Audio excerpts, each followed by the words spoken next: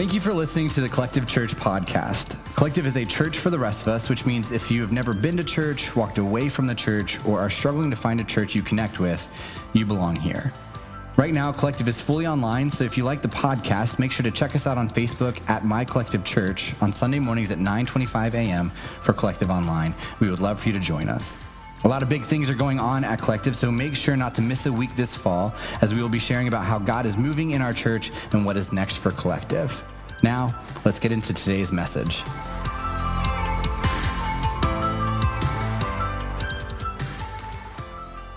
It's after Thanksgiving, which means it's officially the Christmas season. For those of you who jumped the gun and put up your Christmas decorations before Thanksgiving, you get a pass this year because of COVID. But now is the time when it's 24/7 Christmas. Christmas music, Christmas movies, Christmas shopping, Christmas cheer. And at Collective, it's the start of our Christmas sermon series. And whether we're in person or online, we try to make this series a little extra special, if you couldn't already tell this morning, from worship.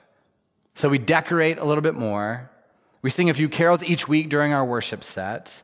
And we support local organizations who are trying to make an impact for Christmas, like the Frederick Rescue Mission and their toy drive. And all of this will lead up to our Christmas Eve services on the 23rd and 24th, which we will share details about soon. I feel like something's missing, though. Oh, wait. Much better. So today, we're kicking off a new series called All I Want for Christmas, and it's all about Mariah Carey's Christmas classic that you know and love. Now, if you don't know the song, I'm going to sing it for you right now. Just kidding. Just look it up on Spotify. The real reason we're doing this series is because Christmas time, as magical as it may seem, often leaves us wanting. And as adults, instead of asking for a Red Ryder BB gun or a Barbie dream house, we find ourselves hoping and wishing for bigger things that can't be wrapped up and placed under a tree.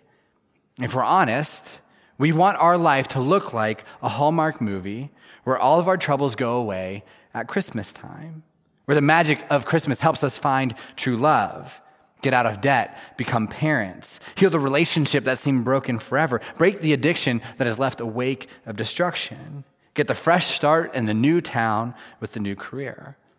Ultimately, we often get to Christmas and realize that we want something different than what we currently have. And this isn't much unlike the story of the birth of Jesus. But here's the thing.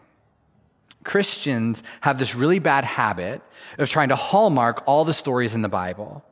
When reading the Bible, we have a tendency to ignore the parts that don't make us feel good, or we read something to try to change its meaning to better fit the narrative that we prefer. In fact, when I was in middle school, I started going to church, and I remember being over at my grandma's house, and my dad was talking to her about some of the things that he had been reading in his Bible. And my grandmother, who was a very devout Catholic, was arguing with my dad about a story that he had read. And her response to him was, "That's not in my Bible." And listen, there are different English translations of the Bible. Some are truer to the original Greek text. Some are easier to read than others, like the NLT, which is what we read at Collective. Some are full of words that you wouldn't understand because it was translated into English a few hundred years ago and hasn't changed since then. But they're not different versions of the Bible, and that some stories are included and some aren't. All versions of the Bible are pretty much the same. So it wasn't like my grandmother had a Bible that didn't include the story that my dad was talking about. It was just a story that she chose to skip. And what we try to do is hallmark the Bible and make it a little bit more palatable, a little easier to hear, because we prefer stories that end like this. Because they loved God, they all lived happily ever after. And we do this to the Christmas story. Think about it. Think of the nativity scene that you put up on your mantle this year. Or close your eyes and try to picture the Christmas story in your head. What do you see? One big happy family? Sweet animals kneeling in reverence to baby Jesus? A mother and a father who are filled with joy because their baby sleeps through the night without any issues? That's not at all how it played out. Sure, that's the version we tend to learn in church, but the birth of Jesus was not a Hallmark movie. It was more like real life. So for this series, I went back to read the story of the birth of Jesus in the Bible, and I wanted to know, what was it really like? What really happened? Because this story is about real people living real lives in a really, really hard time in history. I mean, think about this. This story is about real people who had things happen to them that had never happened to anyone before.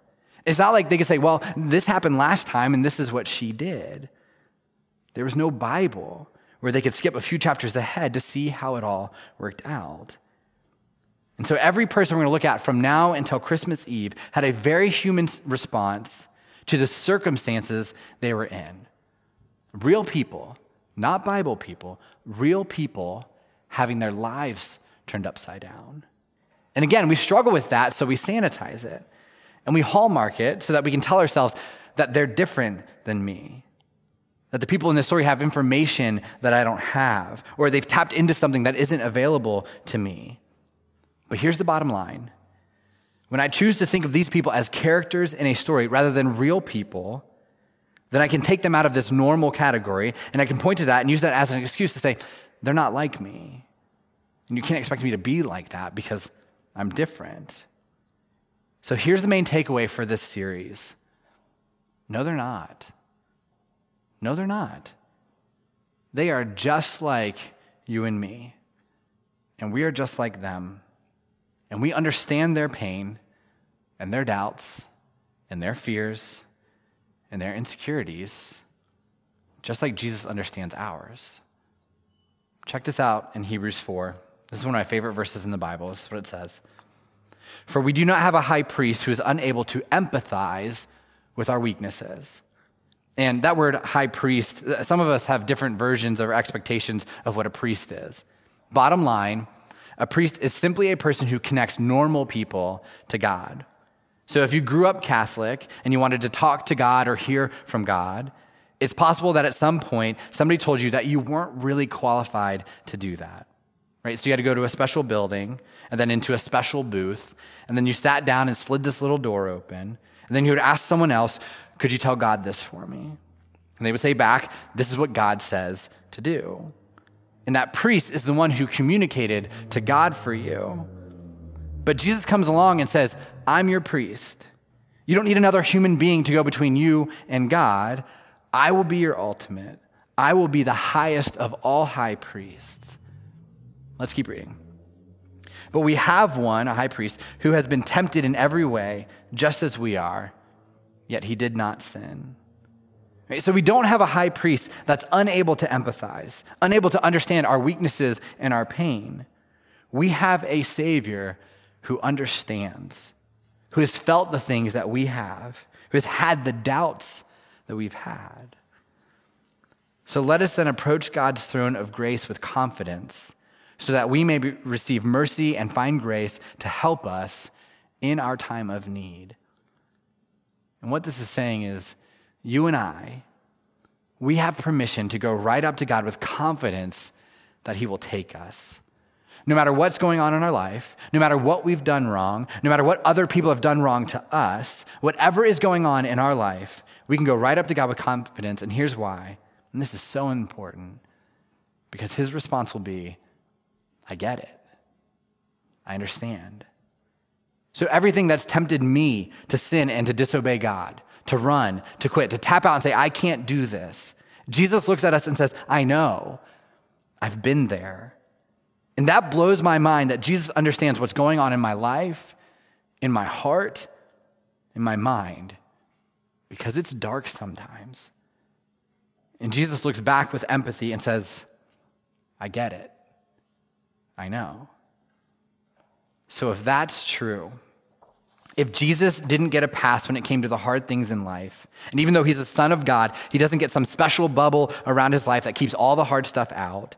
If Jesus didn't get a pass, that logically means that all the people that are connected to Jesus, all the people in this story, all the people in the story throughout his life, it means they didn't get a pass either. They didn't get a magic bubble around them. They weren't tapped into a Guardians of the Universe superpower or something like that. It means that they are not different than me and you. it means they're just like us.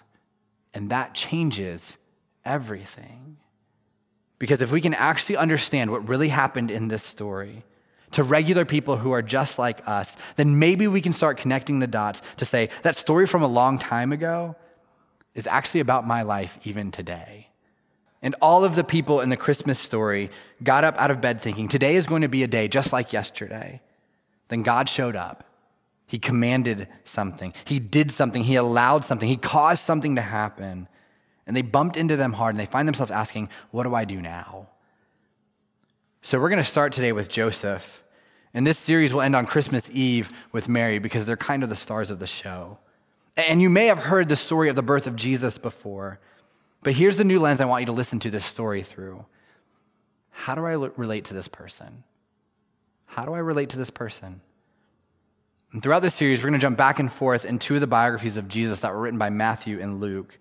So let's start with the beginning of the story with Luke chapter 1. This is what it says. In the 6th month of Elizabeth's pregnancy, God sent the angel Gabriel to Nazareth, a village in Galilee, to a virgin named Mary. So Mary lives in the country of Israel, and Israel is a long, skinny country that's divided into thirds. And one of those thirds is called Galilee, and Mary is from a town there called Nazareth. And Mary is also a virgin. Now, if you don't know what that is, ask your parents. She was engaged to be married to a man named Joseph, a descendant of King David. Now, during that time, marriage was prearranged. This means that Mary and Joseph's parents got together, had a meeting to decide if they would be a good match. And when they decided it was, they came up with something called a dowry, which was the price that Joseph would have to pay to get permission to wed her. And maybe it was some livestock or some money or some land. And Mary's family accepted it, so they became engaged. The story continues with Gabriel, the angel, saying this: "You will conceive and give birth to a son, and you will name him Jesus. He will be very great and will be called the Son of the Most High. The Lord God will give him the throne of his ancestor David, and he will reign over Israel forever. His kingdom will never end." And this is really important. Gabriel tells Mary that Jesus will be a descendant of David. Who else is a descendant of David? Joseph, her fiance. But Mary asked the angel, "But how can this happen? I'm a virgin." The angel replied, "The Holy Spirit will come upon you, and the power of the Most High will overshadow you. So the baby to be born will be holy, and he will be called the Son of God." Now, if we just stop the story there, that's hard enough to deal with. An angel appears to tell you that you're going to give birth to the Savior of the world. No pressure. But there are still 9 months until that happens. And she has something else that she has to deal with right away. Telling Joseph. And you can just imagine how that went. Right? They're out on a date at their favorite hipster coffee shop. She's kind of distracted by the big news, and Joseph senses that something's off. And then Mary speaks up. "Hey, Joe, I need to tell you something, but it's going to sound a little weird. So the other night, I was laying in my bed, and something woke me up. And you'll never guess what or who was in my room. It was an angel. And he told me that I was going to have God's baby and name him Jesus. So surprise, I'm pregnant." Right? So an ordinary guy gets told by his virgin fiance, "I'm pregnant with God's baby." What would you do? Like, seriously, what would you do? I can tell what you're not going to do. You're not going to break into the song "Joy to the World." Right? You wouldn't do that. You would kick her to the curb. And Joseph is a real person, so that's what he wanted to do. Right? And we don't talk about this story in church. We just jump right to the end where it all worked out. But check this out. Let's read Matthew 1 and see how Joseph responds. This is how the birth of Jesus the Messiah came about. His mother Mary was pledged to be married to Joseph, but before they came together, she was found to be pregnant through the Holy Spirit. Because Joseph, her husband, was faithful to the law and yet did not want to expose her to public disgrace, he had in mind to divorce her quietly. He was done. It was over. Right? He filed papers. And because culturally at this time, you had to get a divorce to end an engagement. That's what he was going to do. And here's the other thing. Back in Jesus' day, Committing adultery or being pregnant outside of marriage was a capital offense. And Joseph knew this, which is why he was hoping to divorce her quietly, because although he didn't want to stay with her, he didn't want anything bad to happen to her. But this wasn't what Joseph wanted. He didn't want to be a stepdad and raise a kid that wasn't his own. He didn't want to deal with a public opinion about his marriage because the child was being born out of wedlock. He didn't want to start off his marriage this way. He didn't want his family to look like this. This wasn't what he had dreamt it would be. Does that sound familiar? Are any of you living in that right now? And this Christmas, you're saying, all I want for Christmas is a marriage where we don't constantly fight. All I want for Christmas is a marriage where our past baggage from failed relationships doesn't cause insecurities and hurt our intimacy. All I want for Christmas is a relationship where trust hasn't been broken, is a family where we don't have to walk around on eggshells all the time. And we are asking for a Christmas miracle to magically fix all of these family problems that we have that we don't want to deal with anymore. And so Joseph decides to divorce Mary, but then this happens. But after he had considered this, an angel of the Lord appeared to him in a dream and said, "Joseph, son of David, do not be afraid to take Mary home as your wife, because what is conceived in her is from the Holy Spirit. She will give birth to a son, and you are to give him the name Jesus, because he will save people from their sins." The angel says, do not be afraid to take Mary home as your wife. It's not what you expected. It's not perfect. It's not what culture says is the ideal family situation. But don't be afraid. And we don't know what happened next. But in my mind, he does what many of us do when our world has been turned upside down. And he just sat there. I mean, you know that he couldn't go to sleep right away. He probably wasn't very hungry. But he had a decision to make. Right? This wasn't what I expected. This isn't how I expected my marriage to go. This wasn't what I thought my family would look like. This wasn't what I wanted. But the story continues. When Joseph woke up, he did what the angel of the Lord had commanded him, and he took Mary home as his wife. But he did not consummate their marriage until she gave birth to a son, and he gave him the name Jesus. I don't know exactly how it went down, but I imagine he woke up the next morning and hopped on his donkey and rode over to Mary's house and told her, "I'm not going anywhere. I'm going to stick with you. I'm going to be this little boy's dad. We can do this." And there is no way that this was easy. Just because an angel showed up doesn't mean it was smooth sailing, right? And some of you have been there, but Joseph loved God and he had faith in God's goodness. He believed this was of God, so he stayed, right? And most people wouldn't blame him if he walked away and said, "Peace out." But he trusted God. So let's go back to the question I asked earlier to hold on to. How do I relate to this person? Right? How do I relate to this person? What does this story have to do with us? Well, the odds of you watching today, then later tonight bumping into an angel is 0. Right? If you wake up in the middle of the night to a glowing man in your room, call 911. An angel isn't going to come up to you and say, "You are special, and this is what's going to happen to you." But I do believe there will come a time in your life when your marriage isn't going as you expected, when your family is struggling, when you're dealing with pain because your expectations of being a spouse don't match up with reality, when you have to make a choice about how you respond to the hard things in your life. And you're going to be confronted with something that feels just impossible and just as crazy and just as scary as everything that Joseph went through. And life is going to explode. Life is going to fall apart. And here's what you're going to ask. How can I get through this? How am I going to make it? Because what I'm facing is impossible. And you know what? You're right. On your own, it will crush you. And some of you know what I'm talking about because you've been through the valley in your relationships, and the only reason you came out the other side is because you didn't go through it alone.